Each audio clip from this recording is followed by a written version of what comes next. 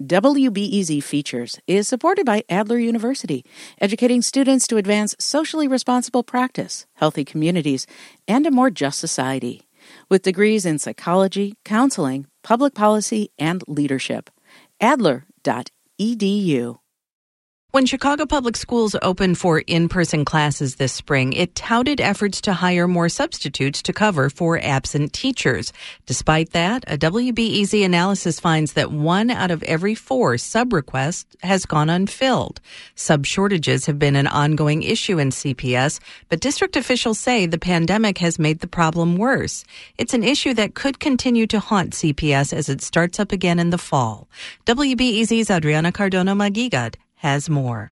On a recent school day, Danny Scott, who opted to send his kids to school in person, was notified last minute that one of his kids would not have class the next day. We found out Sunday night that there would be all asynchronous work. The kids that were supposed to be in the classroom were told not to come. That means Scott's second grader, who goes to Cleveland Elementary on the northwest side in person, had to work on his own and didn't have remote class at all that day. They weren't able to secure a sub, and they cited a substitute crisis, that there just aren't subs to be had. He and his wife were able to figure out a plan B. But he kept wondering if this was taking place at other schools. What if this happened at a different school where there was 14 students that should have been there and 14 parents, perhaps single parents, that needed that day of work and didn't have an option? Data analyzed by WBC shows that about 25% of all substitute requests in schools from mid-April through mid-May went unfilled. The top 20 schools with the highest percentages of unfilled sub-requests are on the south and west sides. Bogan High School had 116 unfilled sub-requests out of 141.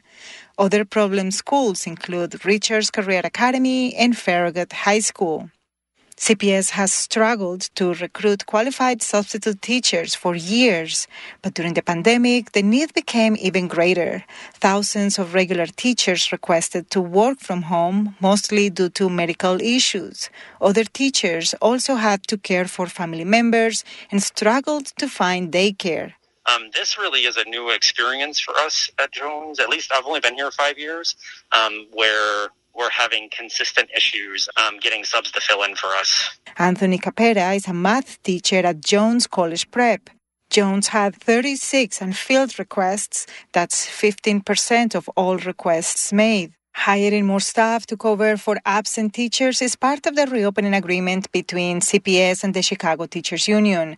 CPS officials say they quadrupled the number of subs stationed in schools every day since last year, and they say most schools have managed to staff classrooms when regular teachers are absent.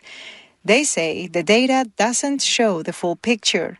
But the chaos that parents and teachers say they are experiencing has added another layer of problems in a year marked by low student engagement, poor attendance, and a rise in the number of students getting D's and F's. Capera says when subs don't show up, that means schools have to improvise.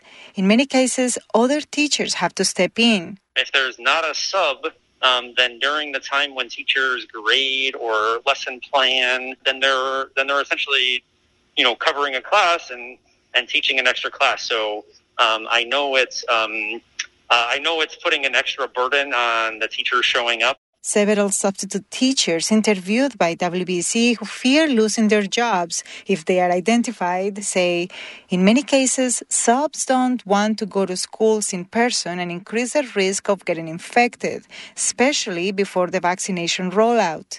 They also say the pay is low. Many don't get health benefits. Oftentimes, they say they feel dismissed and disrespected by staff and students in the schools where they work. The job can be very stressful when regular teachers don't leave lesson plans ready and don't provide clear instructions, they say. Scott is not the only concerned parent. Others have voiced their frustrations on social media. Parent Adelina Cañas says the first few weeks after in-person learning began at Haight Elementary on the north side were messy. They had a substitute for a few days, then the teacher came back for a couple of days, then they had a substitute the next week for a few days. Her first grader kept learning remotely, but in the first week, Cañas noticed the sub, who was also teaching remotely, struggled to find the teaching materials and the class roster.